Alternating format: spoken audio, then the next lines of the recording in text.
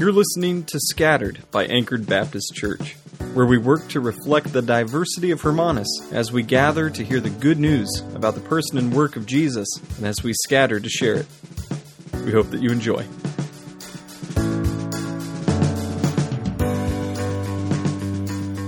Our sermon this week needs to be a little different, for two reasons. The first of which is I'm tired. Preaching at a microphone is far from normal or good. God's Word has power because it is guaranteed by the Son of God. The Word spoken and sent by His Father. And it is enacted and empowered in your life by the Holy Spirit. However, the echo of the Word being recorded on my side and the lack of physical presence to put with the Word on your side is not best. And us being out of the physical presence of one another is not best either. And the second reason is because there's a couple of other things that we need to address today. And so our audio today will have three parts to it. An announcement to look forward for information about our next physical gathering. A reminder about what makes our church unique to our area and why that is important. And then also a short sermon, actually mostly not written by me today, but instead mostly written by a pastor whom I deeply respect and whose wisdom and experience makes me be very humble. His name is Harold Sinkbeil, and the title of the sermon is When You Are Faithless, Christ is Your Faithfulness. So, to begin with, next Sunday, I'll be making an announcement about an opportunity for as many of us who are comfortable to meet together again. Now, this will not be a traditional church service, and it might not even be a weekly time, but I am seeking the wisdom and the advice of those inside of our church and those outside of our church to come to a reasonable and safe conclusion about what that could and should look like. So next Sunday, I will announce that. Next up, we need to take a couple of minutes and think about the life of our church. Of course, we want to be a group of people who are brought together in the name of Jesus.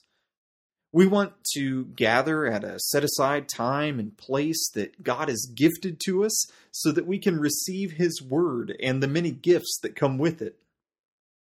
We want to be faithful and working diligently toward being a church that honors God and glorifies Him as we look toward and point to our Savior. But there's something else that, from the beginning, our church has been set aside for. From the beginning, this idea has shaped the decisions that we make about the church. Everything from family meals to finances. About location, and also how we can best love our neighbors as ourselves. It is what makes our church both amazing and awkward. We, as a church, on purpose, work to be diverse. This is often what I say, and I hope that you're catching on to it, or at least it sounds familiar. Anchored Baptist Church works to reflect the diversity of Hermanus as we gather to hear the good news about the person and work of Jesus, and as we scatter to share it. Again, we are working to reflect the diversity of Hermanus as we gather for good news and as we scatter to share it. This is not easy. You could ask, are there better ways to grow a church? And the answer to that is yes, absolutely. You could also ask, are there ways that we could speed this thing up, Wade? Yes. Are all those means of growing a church wrong? The things that we're not doing? No, not at all. For instance, if everyone were generally alike in the room, in the gathering on a Sunday morning, if we all spoke the same language or dressed the same, or sort of look the same. Is that wrong in and of itself? No. In many ways, it would make preaching easier, both for the preacher, but also for the listener, too. It would take less time to do, basically everything. Or, what if we lightened up on the theology a little bit? Is that bad? Again, not necessarily. However, to properly understand who we are as people and to understand the importance of that person who does not look, talk, act, eat, or dress like you, to understand that being made in God's image is not based on outside appearance, that instead it is something built in and created in us by our good and great God. Deep and wide theology, that is our understanding of who God is and how we talk, the ways that we talk when we talk about God, then that kind of deep theology is necessary. For a church that is working to be diverse, a deep theology is needed. Now, you may have heard that my home country, the United States, has been having some problems lately. Maybe for like the last 250 years. Many of its problems are problems that are shared by every nation and every place in the world, if we're really honest. And we all know that the many struggles that the United States is facing right now, we also face them here in South Africa. The true Christian church is the biggest and most diverse worldwide movement that has ever been. And the many differences in that diversity can cause stress. But those points of stress are where we can most clearly see growth as well. The people of God can continually identify the baggage of all different cultures and what they bring or what they try to add to the gospel. And as a result of this work that the church all over the world is doing all the time, the gospel of Jesus Christ can be seen more clearly. As Proverbs 27:17 tells us, iron sharpens iron, as one man sharpens another. Church, we can greatly sharpen one another across our lines of difference. Church, in America, in South Africa, in our little city of Hermanus, and in our church, the church's inability to pursue racial reconciliation, or even to pursue being comfortable with one another, reveals a giant hole in our understanding of who God wants us to be and our understanding of sanctification. Look, a generally multicultural people has already begun to obey the call of the Apostle Paul in Philippians chapter 2, verses 3-5. Do nothing out of selfish ambition or conceit, but in humility consider others as more important than yourselves. Everyone should look out not only for his own interests, but also for the interests of others. Adopt the same attitude as that of Christ Jesus. In our multi-ethnic, in our growingly diverse church, we can put on Christ in a way that overcomes a lot of historical baggage, in a way that heals grudges, and forces believers to think on behalf of others, instead of us always looking at ourselves. However, this does require forgiveness and patience, the kind that is shown to us and given to us by Jesus. It is also by the way that we show this, right? As we live then as an example, that while we're inviting others into our church body and while the world looks in from the outside, they can see what the power of Jesus' forgiveness given to us can do. God, in His grace, has gifted us the resources that we need to overcome personal and cultural limitations. He's given us His Word. He's given us the Christian church throughout history. And He's given us Himself in Christ. And He continues to do that through the power of the Holy Spirit. Anchored, we cannot let COVID-19 lockdown and the number of challenges that it brings knock us off course. We cannot let it distract us and pull us away from Christ or one another.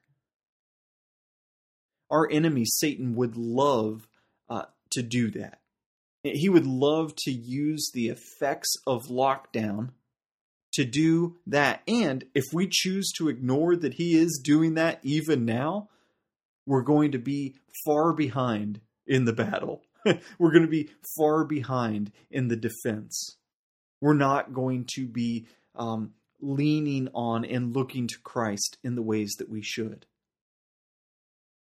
And yet, Anchored, I want you to know that Christ holds us fast in our salvation. And you know what? He even holds us fast together in our diversity. When you are faithless, Christ is your faithfulness. If we were to consider faith as an experience that only took place inside of us, we would see that it is forever moving. It's forever in transition.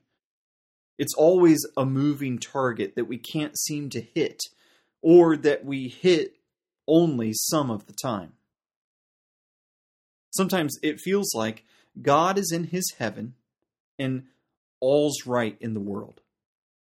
Some Christians can go on like this for days at a time, even weeks on end, without even a twinge of uncertainty or doubt. But that's not the normal.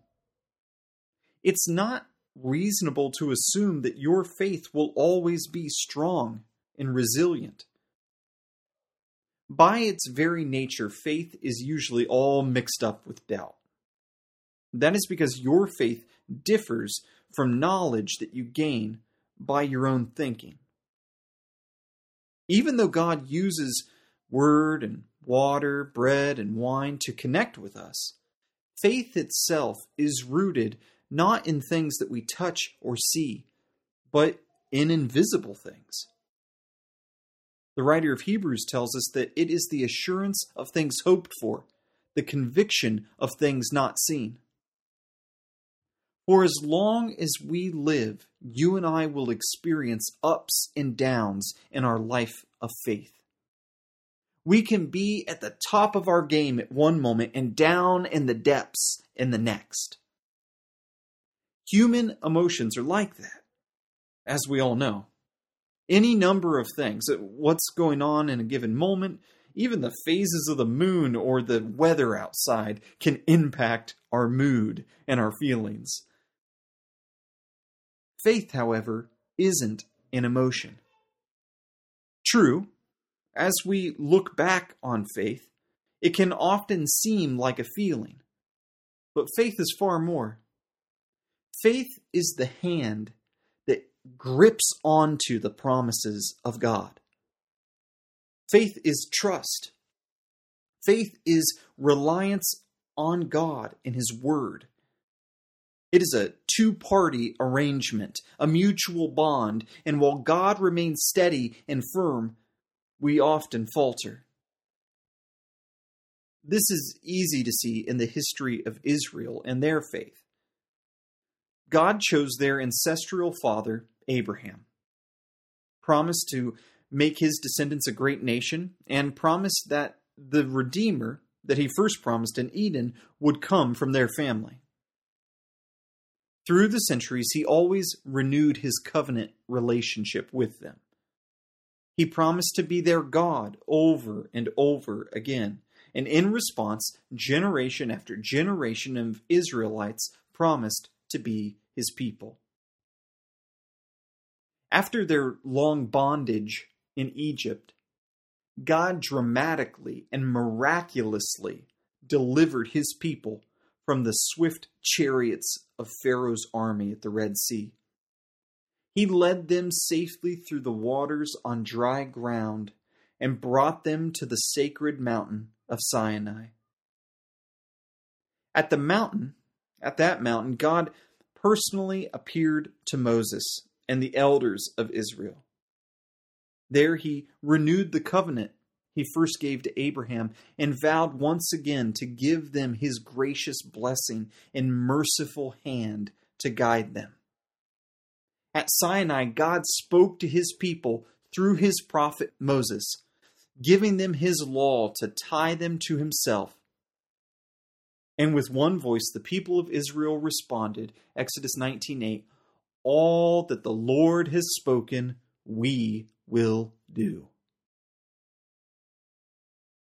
But what did the people actually do?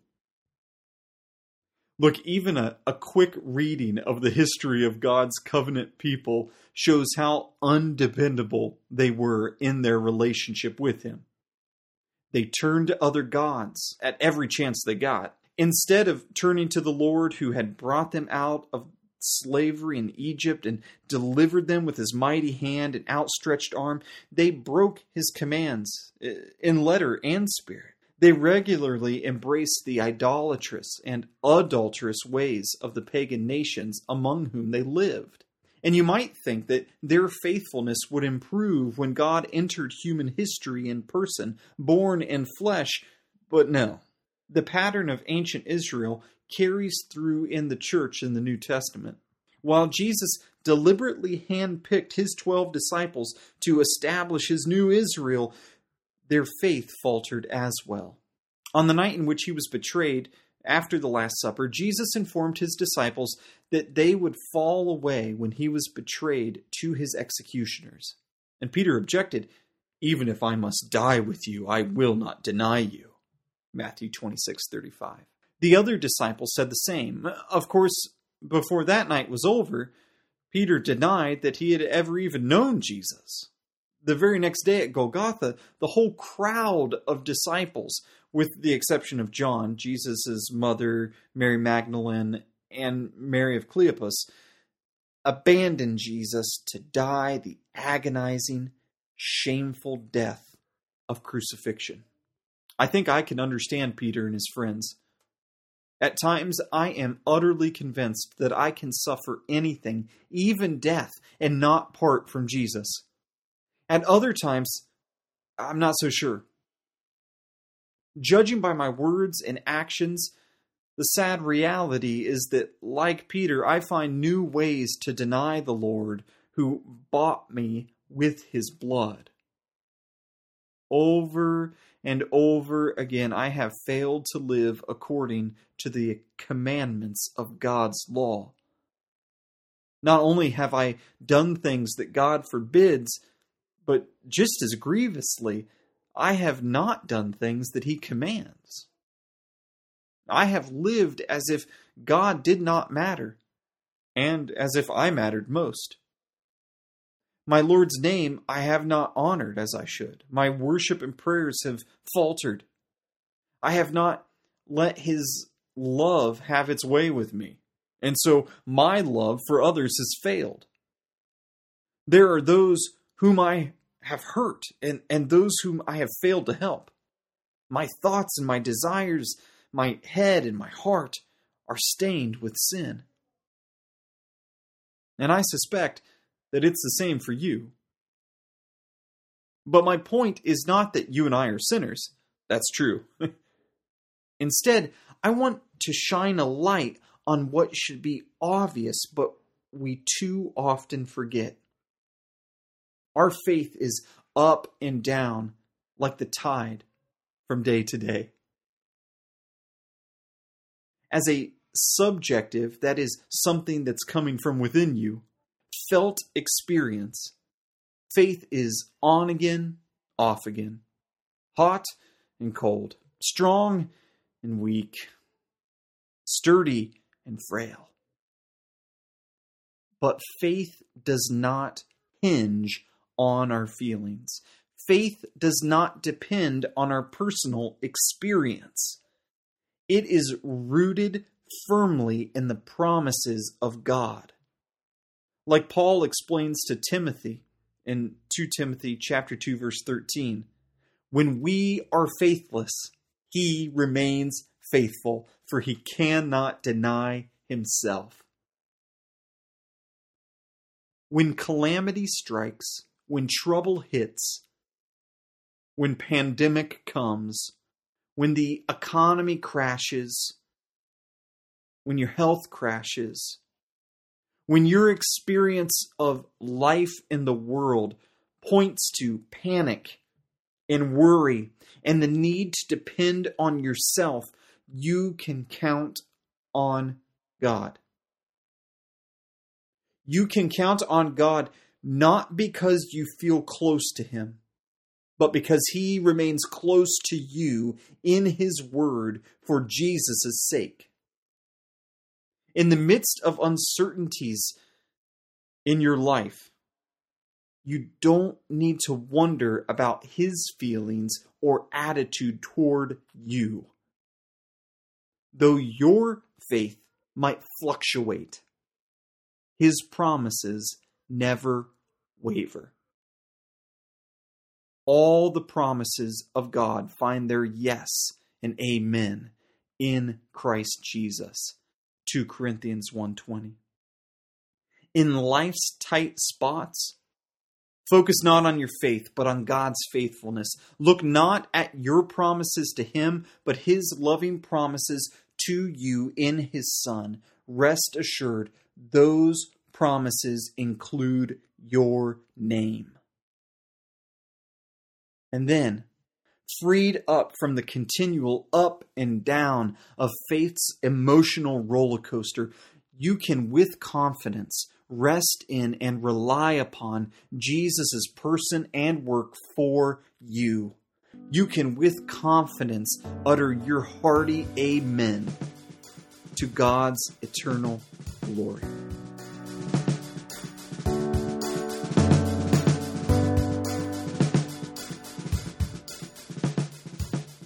Until next time, know that the grace of our Lord Jesus Christ and the love of God the Father and the fellowship of the Holy Spirit is with you all.